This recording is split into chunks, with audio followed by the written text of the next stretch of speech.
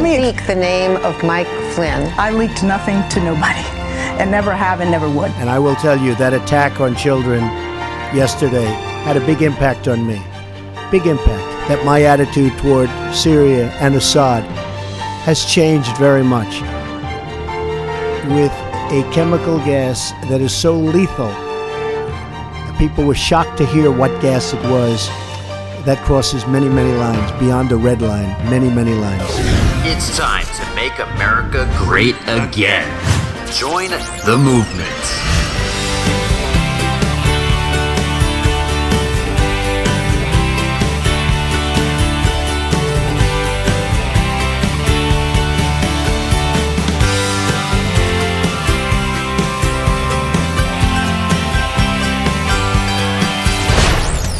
Carousso, the Neil A. Carousso Show podcast. Time to dream big. Informative, insightful, and valiant leadership. Telling it the way it is to make a difference. All right, Wednesday, April 5th, 2017. Welcome to the Neil A. Carousso Show podcast. We are almost through the week already. It goes by very fast. So welcome to the program today. So yesterday we spent the entire hour of the podcast, we did a little over an hour, talking about surveillance, the latest details as it pertains to the law, the unmasking of American names, the illegal leaking that is a felony of the Espionage Act. We went through all the details of the reporting that proves that President Trump was surveilled by the Obama administration. Now, I added all of that to the article, and I also spoke with a former FBI official, can't tell you his name, spoke on condition of anonymity today, but spoke with him on the phone, and he told me that the FISA warrant, which, let me just go over that piece of it again. FISA, the Foreign Intelligence Surveillance Court, which is a covert court, we should not even know, we don't know where the location is, we should not even know what warrants are issued out of that court. But we do know that thanks to leaks, that in June 2016, the Obama administration requested surveillance warrant that was denied. Now, it is very rarely denied, which means that it was seen as a political purpose to it. In October, a month before the election, they were granted a FISA warrant, Obama's Justice Department was, to surveil the Trump Tower computer that had alleged links to Russian banks that we find out later was a connection by an Indiana University professor, an ardent Clinton supporter, who made the connection, and the FBI official told me today, I mean, she should be investigated for that, and if that's true, she goes to jail. And the FBI found no connection between the president and Russia. And it's been an 8-month extravaganza of a political hit job talking about Russia when, what are the facts that we know? We'll get into this, we'll keep mentioning it. Russia did not change any votes. They may have tried to meddle in our election. They've also tried to meddle in our election since the 1970s, and they've also are meddling in France's election now. How come we didn't upgrade our cybersecurity in terms of that? Now, FISA, according to this FBI official that I spoke with today, it's a little bit, it's not a rubber stamp, but it's close to it in terms of very little probable cause needed to prove that you need a warrant. Now, in any other court, you need probable cause to search. You know, the Fourth Amendment of the U.S. Constitution protects American citizens against unreasonable search and seizure. Now, in 2015, citing the USA Patriot Act, the Obama administration was able to change the way that the FISA court operates. And after 9/11, the USA Patriot Act was enacted, makes it easier to conduct surveillance on a national security standard. All the administration has to do, and this means the current administration as well, all they have to do is we need to surveil this person because of national security reasons. They don't need to say much more, and the FISA is so easy to get apparently that otherwise surveillance warrants and wiretapping could take FBI officials up to 6 months, according to the FBI, former FBI official that I spoke with today. FISA warrants, he told me, are, quote, granted pretty easily. So, what does that go to tell you? It goes to tell you that it is very plausible here that the Obama administration, and there's in-depth reporting on this from both Bloomberg and Fox News, saying that it was a political motivation. And we went over all the details yesterday on yesterday's podcast, so if you really want to know the details as it pertains to surveillance and what happened and every single drawn out, because I did it for an hour yesterday, go on to the Tuesday episode 42 of the Neil A. Carousso Show podcast on April 4th, and you'll be able to hear all of the details that we now know. You know, between Susan Rice, who lied about Benghazi. She also lied that Sergeant Bo Bergdahl served the United States with honor and distinction and wasn't simply a hostage. We now know that he is facing court-martial over desertion. We know that the Obama administration knew the night of about the Benghazi attack when 4 Americans died as a result of a terrorist attack, but they said it was a spontaneous protest because they just showed up with mortars at a protest. Unbelievable. And we lose a U.S. ambassador, we lose 2 CIA operatives and Navy SEALs, and an information officer as well that night. And Susan Rice went on 5 Sunday shows to lie about it. So what makes her credibility about this what gives her any sense of credibility today when she says that she didn't know anything? Well, she says that 2 weeks ago, and then she knows a hell of a lot on MSNBC on Monday, talking about unmasking and what the details are for that. So now Susan Rice, I just want to play another clip of that because we didn't play the entire interview because I'm not going to give MSNBC all this credit. But I will play for you today. Susan Rice was asked by Andrea Mitchell, and really, they didn't get into a lot of questions that I would have asked. Susan Rice was asked about the pace being accelerated. Was it, when Trump was elected, was the pace accelerated?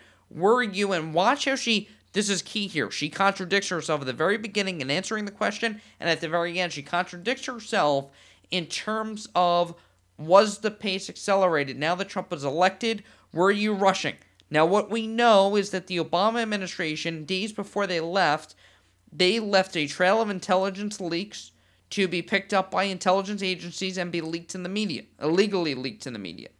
And they also extended the NSA's surveillance operations, allowing them to share globally intercepted communications like that of General Michael Flynn, which was illegally leaked to the media and unmasked, possibly illegally.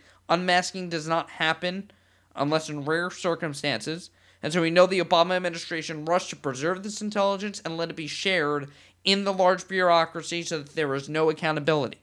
Now, with that in mind, did the pace accelerate? This was the question to the former NSA director Susan Rice on MSNBC on Monday. Take a listen to how she contradicts herself. Did the pace accelerate during the transition, perhaps in early December, perhaps when the president ordered an investigation into the Russian hacking?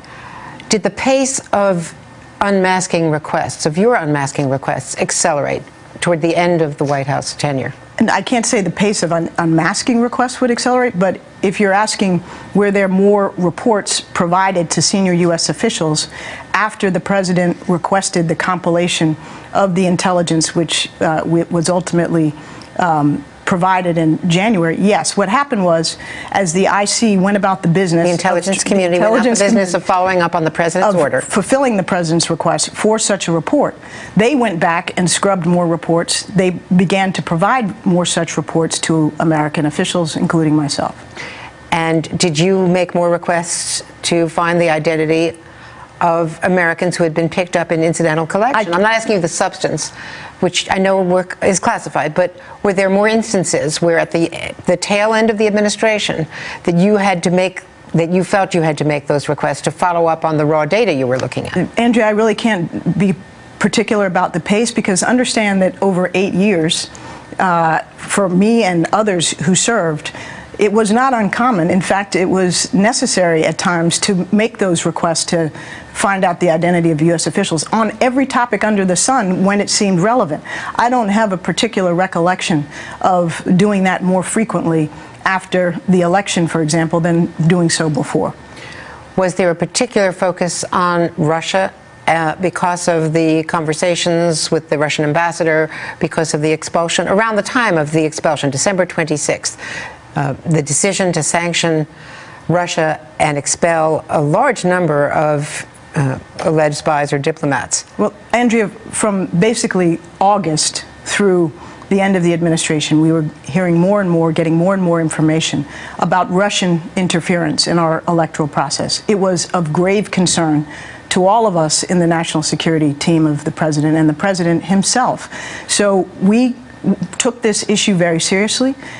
We thought it was crucial to defend the integrity of our election process and to be able to respond appropriately to what the Russians did, to understand the full extent of their involvement. So yes, there was a pace of reporting that accelerated as the intelligence community got more and more information on that and shared it with U.S. officials. I don't recall with any precision the volume as it may have peaked or spiked at different stages, but I can say that from when this first came to light in intelligence channels to when the administration ended, we got more and more information. Wait, so did the pace accelerate or not? Because in the beginning, and see, if I'm Andrea Mitchell there, I start cornering her on this. Because she said that the pace did not accelerate, then she said that she has no recollection of the pace accelerating. And then later she says, so the pace did accelerate. Which one is it? Do you not have a recollection? Did it accelerate or did it not accelerate? Well, I mean, it's just the confusing answer here by the former NSA director, and it goes to show you that she's covering up something. All right? And listen, can we trust her when she lied on 5 Sunday news shows in one day, pushing the fact that the Benghazi attack where 4 Americans died was a result of a video when it is not? And I went over that yesterday, and how that actually made people believe that, and people are walking through life believing that the Benghazi attack was a result of a video to push a political narrative that is just false. It is, they love to call out President Trump. This was wrong. This was fake news in 2011. Or 2012, excuse me, when the attack happened. And during a re-election. All for Obama to win re-election. Beautiful, right? So, listen, we know that the surveillance happened. We talked about this yesterday. This story is not going to go away, despite the media literally up in arms saying they cannot cover this. And we played the clip for you yesterday. I'll play a little sample of it right now. Here are our words. CNN. There is no evidence of any wrongdoing. And in fact, if anything, the NSA asking for identities was a reflection of exactly how much traffic there was involving Trump people and foreign players. That's their narrative. We're not even going to cover it, they said. That's Jake Tapper, by the way, on CNN on Monday. We're not even going to cover it. It did not happen. It cannot happen. Well, listen, go to NeilACarousso.com. We have all the reports, okay? That includes the New York Times, NBC News, ABC News, CBS News, The Guardian. They're all in here, okay? And we compiled all of it. Now, a lot of it is from illegal leaks. And it's their own reporting. We just connected the dots for you, okay? And the intelligence did happen. And we're learning more and more every day. And then I find out today from someone who can speak to this as a former FBI agent, that the FISA requests are so easy to get with little probable cause that it is very plausible that it was done for a political reason. That's just on one aspect of it, but the spying of a political adversary goes back very far. And we talked about Evelyn Vargas, who is the former assistant deputy defense secretary, and she said she was urging her colleagues, not just at the Defense Department and within intelligence, but also Capitol Hill. And she also was an ardent supporter of Hillary Clinton, endorsed her, and she not only said that on MSNBC on March 2nd, but you go back to October, and she was talking about that if Trump won, there would be, uproar, and that they need to do everything that they can, her words, okay? We have a lot of presidential historians who put forward a very coherent argument. They've given us examples, as Evelyn Farkas, of all the horrible presidents in the past, and the fact that we have endured, and we do have a strong system of checks and balances, and actually, if Donald Trump were elected, I believe he would be impeached pretty quickly, or somebody else would have to take over government. And I am not even joking. This is according to the former Deputy Assistant Secretary of Defense, Evelyn Farkas, October 26th, at a global leadership conference. Then after the election, March 2nd, she's saying that she was urging, when Trump did win, she was urging her colleagues on Capitol Hill to make it political. She was urging the administration to gather as much intelligence as possible on the administration. Now, she should be testifying, as Susan writes, under oath. We need answers, okay? This is very damaging and damning and alarming for the future. Why would anyone run for president now when I guess anyone can be spied on? Not just you and me. Yeah, we could be spied on, and it's not for national security purposes. They're using national security as a mask, no pun intended, as a guise to, as a ruse for really spying on someone that they don't agree with, that they're vehemently opposed to, that literally believe he is going to be destruction. Now, you heard him in the intro clip. He's got more crap to deal with than this. And knowing that not only he, but his family was surveilled in a political effort against him. The Hillary Clinton campaign will stop at nothing. They are dirty politics personified. And the Obama administration and all their sneaky tactics, sending billions to Iran, the largest state sponsor of terror, and all of their, the red line in Syria, okay, which was not enforced. And then you look at, and that was in 2013, and now you fast forward 4 years, and they're doing the same thing again. Bashar al-Assad and the Syrian regime, they gassed their own people the other day. Women and children dying in Syria. And so you have not only the president today, who is with the king of Jordan, and discussing ways to move forward to defeat this radicalism, but you have Nikki Haley, the ambassador, U.S. ambassador to the UN, and she says, Russia better get it on top. And this is where, listen, the Trump administration is not pro-Russia. I don't know where this narrative started, because it's so false and it has no connection whatsoever. And it doesn't make any sense. Okay? Russia has to step up now.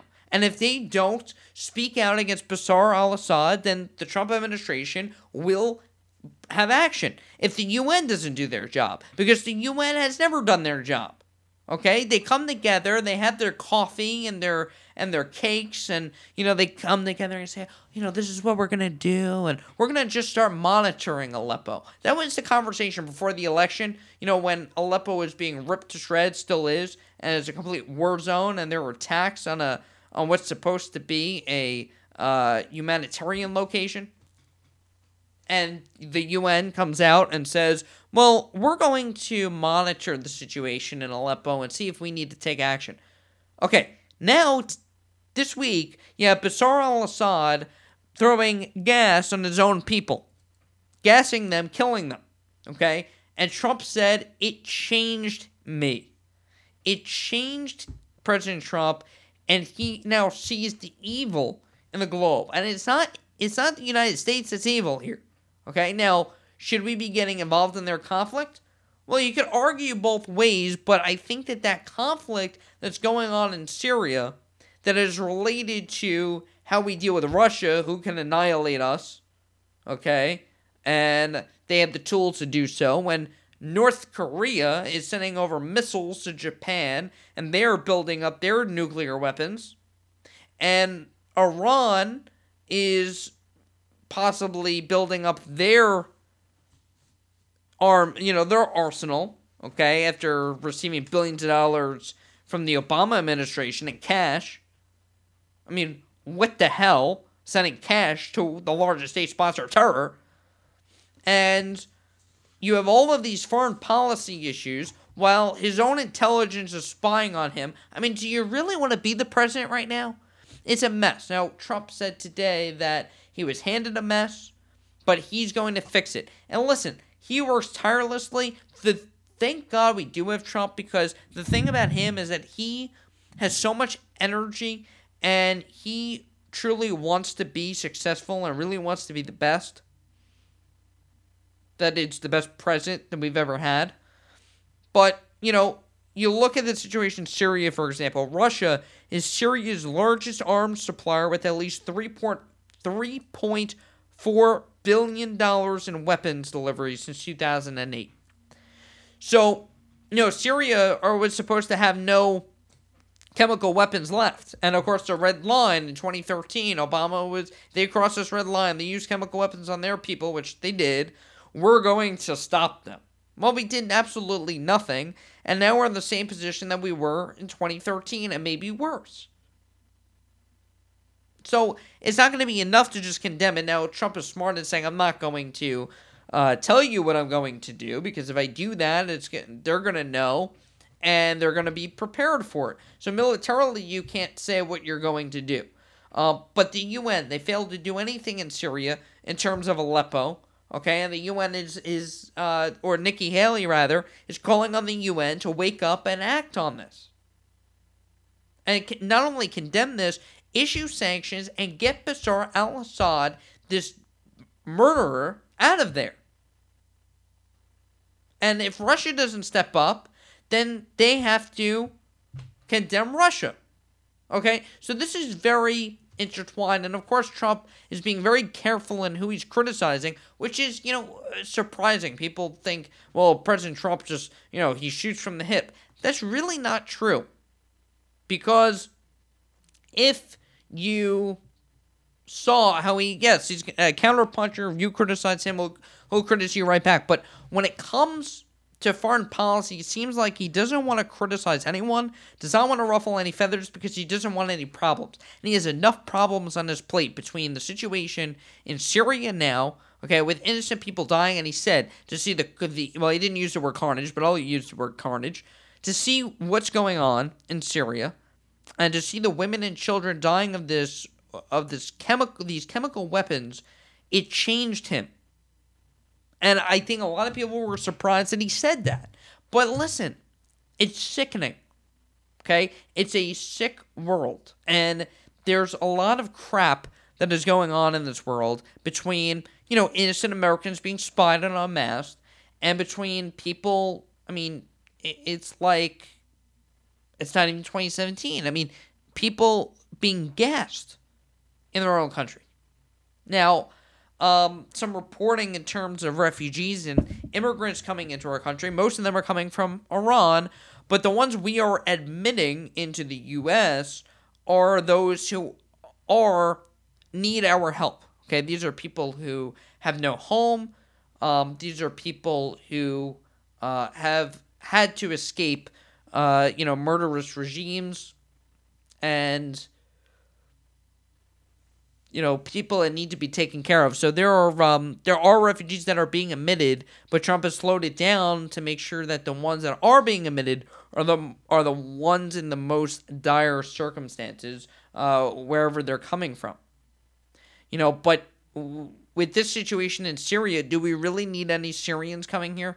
Not knowing, who is an al-Assad regime supporter, or who is they're going to lie about their affiliation anyway, and we don't have any information on them. We'll let the most dire people in, but when it comes to people coming in as refugees and immigrants, let's build a safe zone in Syria. Now, that was a campaign promise. Build a safe zone in Syria, get the UN to help out there, and make sure that citizens are protected.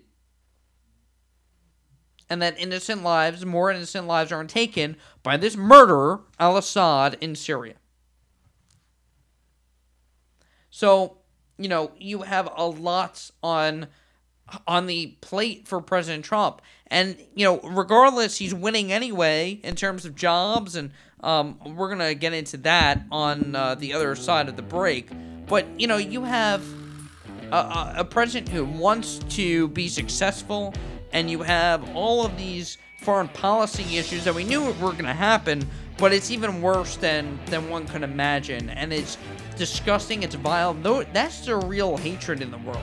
Not, a Pepsi commercial, which I'll bring up when we come back and talk about this. They're pulling this advertisement because it was against Black Lives Matter. We'll talk about that. But just, it's terrible what's going on right now in this world. And they are so worried about Trump ruining the country. Just look at the rest of the world. We're lucky we have Trump. We are so lucky. We'll be back with more on the Neil A. Carousso Show podcast on this hump day. Get engaged. I mean, what are you thinking about, Jerry? Marriage? Family? They're prisons! Man-made prisons! You're doing time! Not that type of engagement. Get engaged with the Neil A. Carousso Show podcast by subscribing on iTunes and following Neil A. Carousso on Twitter, Instagram, and his official Facebook page, so you don't miss out on the important things in life. The Neil A. Carousso Show podcast. Did you just look down at your phone? You did it again, didn't you? You're flying down the road in a 3-ton hunk of steel, and a text takes your eyes off the road for an average of 5 seconds. At 55 miles per hour, that's long enough to travel the length of a football field and cause some serious damage. Turn it off. Trust me, whatever it is, you'll live. Learn more at stoptextsstopwrecks.org. Brought to you by the Ad Council and the National Highway Traffic Safety Administration. Indoor baseball, anyone? Most party fouls are pretty dumb, but if you decide to drink and drive underage, you could lose your license and your freedom. Learn more at ultimatepartyfoul.org. Brought to you by the National Highway Traffic Safety Administration and the Ad Council. A ranger station. I'd like to report a bear hug. Okay. I put out my campfire and Smokey Bear hugged me. So you drowned the fire, you stirred it, drowned it again, and felt that it was cold? Uh-huh. Yep, he's just letting you know you did good. Bear hug from Smokey Bear. Status update. I'm gonna let you go now. There are many ways to start a fire, but one sure way to put it out. Learn how you can do your part at SmokeyBear.com. Sponsored by the U.S. Forest Service, Ad Council, and your state forester.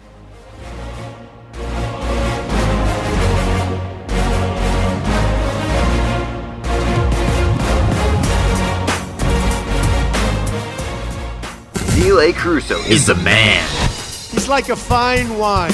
Every day goes by, I get to appreciate his genius more and more. Stay tuned to the Neil A. Carousso Show podcast. All right, we are back on the Neil A. Carousso Show podcast on this April 5th. So the USA Today is reporting that Speaker Paul Ryan may take months for Republicans to draft a new Obamacare repeal. What are your thoughts on that? As far as what I think, because I've hammered on this House bill, and Paul Ryan was a mess in putting this together, take your time, slow down, get it right. That's the message that I would send. And, it's more about, we talked with Dr. Robert Grayboys of the Mercatus Center at George Mason, healthcare policy expert, in terms of, what should go into a healthcare legislation. Forget about the process for a moment. Let's talk about the policy. And Speaker Paul Ryan saying it's going to take months, that's fine. Get it done right, because it should have, first of all, it should have been drafted well before the November election, because they've been talking about repeal and replace for 7.5 years. But now, at this point, since it's not going to get done overnight, meet with the Freedom Caucus. And this is where, the art of the deal comes into play. I criticized President Trump for going after the Freedom Caucus on Twitter, mentioning them by name, because I said, listen, you need the Freedom Caucus. And, they have conservative ideas that will lower prices. And you need to work with them. So by hammering them, I don't know if that's the smartest idea, but I think I'm wrong again. Because, while you need the Freedom Caucus, it seems like President Trump lit a fire under their butts, and they're coming together. You have Rand Paul with President Trump last weekend for 7 hours talking about healthcare. And they say that they're getting closer. They're working on things and revising it, and I think they're going to start over with this bill, which thank God, because it was a real crappy bill. And it seems like now they're actually coming to get together, and they're better than they were before. So remember, part of the art of the deal, and I read the art of the deal, and I've highlighted in it, part of the art of the deal is to know when to step away, know when to walk away from the table. And he knew when it was, we weren't going to get the votes, step away, and frankly, better off, because it wasn't a good bill. It wasn't going to lower the prices enough. I understand this was Trump's biggest legislative push, and he didn't succeed immediately. But he will, and he'll emerge better than he did, than he would have with this original bill. Now, he'll start tackling tax reform, and he's working on that now as more jobs numbers come out. In fact, March numbers, the estimated private sector jobs added in March was 170,000. The actual jobs added in the month of March, 263,000 private sector jobs. Big league. Big league jobs. And, you look at this, and it's funny because, I was thinking the Obama administration, when they had some job growth, which really wasn't as much as this is, they weren't seeing it in the manufacturing industries. They weren't seeing it in blue-collar work. We're seeing it more in technology. And the actual numbers were not exceeding expectations to this level. A lot of them were flat, but it really did not. When you have an estimate of 170,000, and it turns out to be 263,000 jobs added in March. I mean, nearly 100,000 more jobs than estimated. I mean, that goes to show you the power of a president who understands business, okay? And to have a businessman in the White House, let me tell you, I mean, you have someone who's been in real estate and in business his whole life, since he was young. And, yesterday, and I didn't get to talk about this because we really needed to get on the surveillance and hammer on that.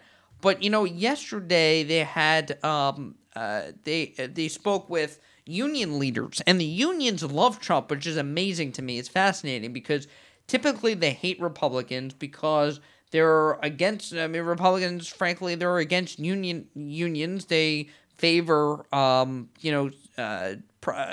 you to seek out your own job without having to organize, right? And you earn based on what you deserve and not necessarily given all these benefits that come packaged with the union. Now, a lot of people like unions. It's no problem. You can have mixed political views, although unions, though, are really not that popular today. And many, teaching it is, but in many industries, unions aren't as powerful as they once were. But the building union, the construction unions love President Trump. And because he speaks their language, when he's able to show this huge list that is taller than he is, and he's a tall man, of all of the bureaucracy and all the approvals that need to be accomplished when you are seeking a construction project. And sometimes it could take 5 years, and you may find out that you won't even get the construction job, which will hurt your growth as a company, may put you out of business, and will hurt American jobs. Well, President Trump said, we're cutting out this bureaucracy. We're getting rid of it, okay? And you are now going to have a path to create jobs for Americans at a less strenuous paperwork regulations, way of doing things, And so when you look at that and you see manufacturing jobs going up and up, and you see coal mining in February going up 8,000 jobs in coal mining, and they're coming back, okay? They didn't all go because of technology. Yeah, technology will take away some jobs and innovation, but they'll create new ones. That money has gone largely either to Silicon Valley or overseas. That needs to be repatriated back. So tax reform is a big part of this. Repatriate money for a 15% corporate rate so that's invested in America and American workers. The auto industry has come back big league. and you have over $100 billion being invested in the U.S., much of it coming from Ford and Toyota, Alibaba. So many of the American automakers, General Motors. So what you're seeing is really a rise of American jobs. Now, I'm hearing a lot of criticism today. Well, President Trump said that he was going to hammer on China. And by the way, he's meeting with him in Mar-a-Lago this weekend is with Xi Jinping, the Chinese president, where he's going to tackle trade. And he started tackling trade last week in an executive order, putting America workers first. And you're having now talk today about climate change that I'm hearing, and the Times reported on this, and liberals are saying, well, how could he abandon these climate change policies? Okay, first of all, he never abandoned any climate change policies, so you're wrong, that's fake news. Okay, what did he do? He eased up on the EPA regulations that are stifling business growth. Do you want a job, or do you want to cry about the climate? All right? Recycle. Okay, I mean, what do you want me to say to that? There's not much that we can do, and people are saying, well, China is going to become the leader in climate change. Well, good for them. They've been the leader in gas emissions for the last, decades, okay? And the United States emits less than they do. China has the largest population. They have, in such a crammed space. People are wearing masks in China, okay? So I'm not too concerned about China beating us on climate change, all right? They should do their part, as we do, with recycling and with basic things like that, going green, okay? But at the same rate, let's also make sure that Americans have jobs and manufacturing is coming back, and that's important. That's the blue-collar American worker who works hard to put food on their table and to invest in their family and education. Okay, and education is another piece of this whole conversation. And I think on Sunday, because we won't have a show on Easter, I considered it. I did consider it. We won't have a show on Easter. Next, on Sunday, I'm thinking about just going over this Trump agenda again. What has he accomplished? What has he checked off his list? So that's, if you think I should do that, tweet at me. Let me know if you think I should do that. Some entertainment media stories today that grabbed a lot of headlines. Pepsi, number one, pulled this Kendall Jenner advertisement after backlash. If you haven't seen it, I can't play it because I don't know what the copyright is, and I don't want to get in trouble here, so I'm not going to play the advertisement. But what Pepsi had was an advertisement where Kendall Jenner, is seen approaching a police officer and handing him a can of Pepsi as a demonstration carries on. Now, the ad received a lot of backlash on social media, with some charging that it was making light of the Black Lives Matter movement. Number one, okay, how can you make light of a radical Black Lives Matter movement who shouts, what do we want? Dead cops, when do we want it now? Pigs in a blanket, fry them like bacon. What do we want? Dead cops, when do we want it now? That's what Black Lives Matter stands for. They are anti-police, okay? They are anti-law enforcement. They just want total anarchy. They throw rocks at police. They set off fires on campuses. And they ruin our public. You want to talk about climate change? Well, tell these Black Lives Matter, jerks to stop setting our planet on fire. And so that's what they stand for. So I'm not too worried about ticking them off. And the advertisement was pretty apolitical. Unfortunately, you can't have an advertisement. And listen, I'm not a Jenner fan, not a Kardashian fan at all. Okay? I don't support them. I don't like them. But the advertisement, to me, all she did was hand a freaking can of Pepsi to a police officer. What's so wrong with that? And the message, it seemed like, was promoting unity, that demonstrations are fine as long as they're peaceful. But we don't see peaceful protests anymore. We see anarchy. We see fires. We see riots. We see people throwing mace in Trump supporters' faces. That if you're a conservative, if you are wearing a Make America Great Again hat, it is thrown on the ground and set on fire. You're smacked in the face. You're sent to the hospital. That's what these radical protesters, rioters, are doing. And so we don't see protests anymore. We see riots. We see total anarchy. So the advertisement I had no problem with because it was peaceful. It promoted peaceful protests. Fine. It didn't make a statement on either way. Handing a can of Pepsi to a police officer, as far as I'm concerned, is not a political statement.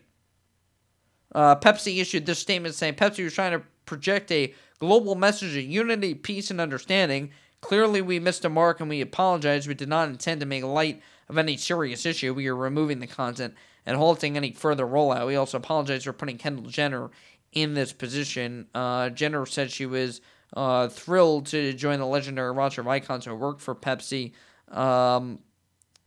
And, you know, it's unfortunate, okay, that everything is just made to be outrage, okay? And I don't have a problem with the advertisement, I have a problem with the outrage over this. I mean, if these are the world problems that we're concerned with, when we have, I mean, literally, if you want, I shouldn't say the word literally because I sound like a snowflake when I say that.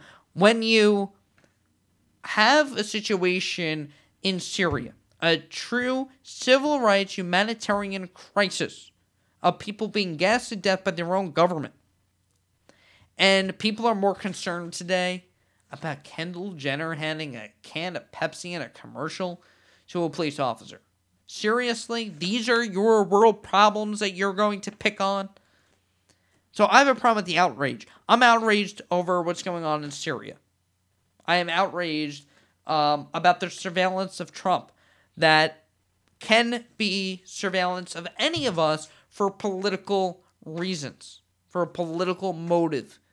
Where are the civil rights attorneys on that case? Instead, they're too concerned about Black Lives Matter being upset. You know, this is what people are concerned about. It's backwards. It really is. And there was an advertisement. Apparently, Nivea had to pull an advertisement today because they were blasted for quote white supremacy allegations, and because at the bottom of the advertisement was a commercial from the German skincare company that read quote white is purity. Had nothing to do with the race. I think it was just about the cream is white. I mean, you know, but people were flipping out. This became a social media craze. Nivea pulled the advertisement and removed it yesterday over concerns about, quote, ethnic discrimination. I mean, it's unbelievable, though, the fights that people pick. I mean, over a cream. I mean, what, is the cream supposed to be black? Would that make things better? I don't get it. I really don't. And they make all these charges. I mean, look, Steve Bannon today, who the whole purpose of his job at the National Security Council was a temporary position, and it was never supposed to be a full-time position for him. He is the chief strategist, okay? And he has a full-time position in the cabinet in the White House. And so, because then he worked for Breitbart, which is a controversial conservative outlet, which, listen, they aggregate a lot. They do cover news. It's not fake news. They do cover a lot of things, good things on there. Now, a lot of it can be, you know, a little too over the line. I get it. And he was the former editor there. Okay, but he's chief strategist in the White House. And he stepped down, or did not step down, excuse me. He was let go of his position because he finished his job. Or whatever it was. Whether he stepped down or was let go, I don't know what the difference is. When he finished his job at the National Security Council, it's not a, you know, they love to make the line of Trump is shaking up or the White House is being shaken up and there's disarray. That's what they're trying to portray. And it's just not true. Okay, his job is finished at the National Security Council. He has a full-time job as a chief strategist in the White House. Okay, and the only reason why he had a national security type of position was in terms of organization and seeing what the hell was going on in there. This is why President Trump needs to keep his inner circle tight, which includes Ivanka Trump, and God bless her, and Jared Kushner. Okay, because if President Trump trusts them, he deserves to have them in there. Okay, by the way, talk about phony outrage. Where's the media over the outrage over the Clintons? Okay, and all the jobs that, you know, the Clintons had. Hillary working on the healthcare reform for Bill. And, you know, the First Lady Hillary Clinton having a lot of responsibility. And then Senator Hillary Clinton, right? And the Kennedys.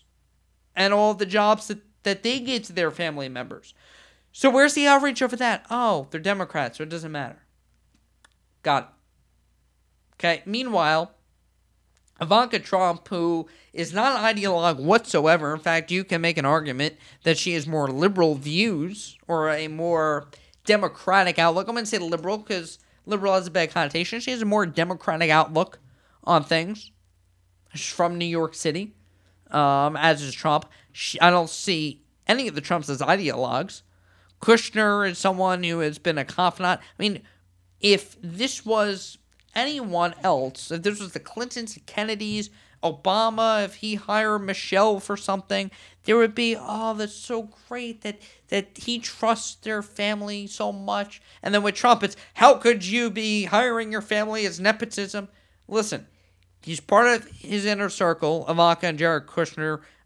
He trusts them, and right now, trust is hard to come by in Washington. And when you look at what's going on in terms of surveillance, and you look at what's going on with foreign policy, intelligence, who can he trust in Washington? I don't know what the answer is. I'm not there, but I can tell you that there are very few people the president can rely on, and he needs to keep his people tight. But God bless him, he's bringing jobs back. I said on Sunday that the Trump policies are helping people already, and we're not even 100 days in. He wasn't given a honeymoon. He's being thrown into all these foreign policy issues, North Korea, Iran, Russia, Syria. The real issue with Russia is what will they do about the Assad regime? The election, 8 months of this meddling into the election. Okay, it's just has no weight to it. But the surveillance, not even being covered. Not even a story, and that's why we'll continue to cover that for you right here on the Neil A. Carousso Show podcast. And we didn't talk about Neil Gorsuch today, but we will get into that tomorrow because they have a plagiarism charge against him. The outrage over Neil Gorsuch, God forbid Republicans put a conservative justice when they knew that it was going to happen. And we'll talk about borking and the bird rule. And when it comes to, it looks like they're going to have to go with the nuclear option. But, the smearing that is going on in D.C. So we'll cover that all for you. We'll get into the Supreme Court conversation tomorrow, but I guarantee you, Neil Gorsuch will be a justice on the Supreme Court sometime on Friday or Saturday. So we'll have it all covered for you as we roll along on this week of the Neil A. Carousso Show podcast, bringing you insight like no one else is doing. So we'll see you tomorrow, folks. Until then, God bless you, and God bless America. By the way, let's go Mets.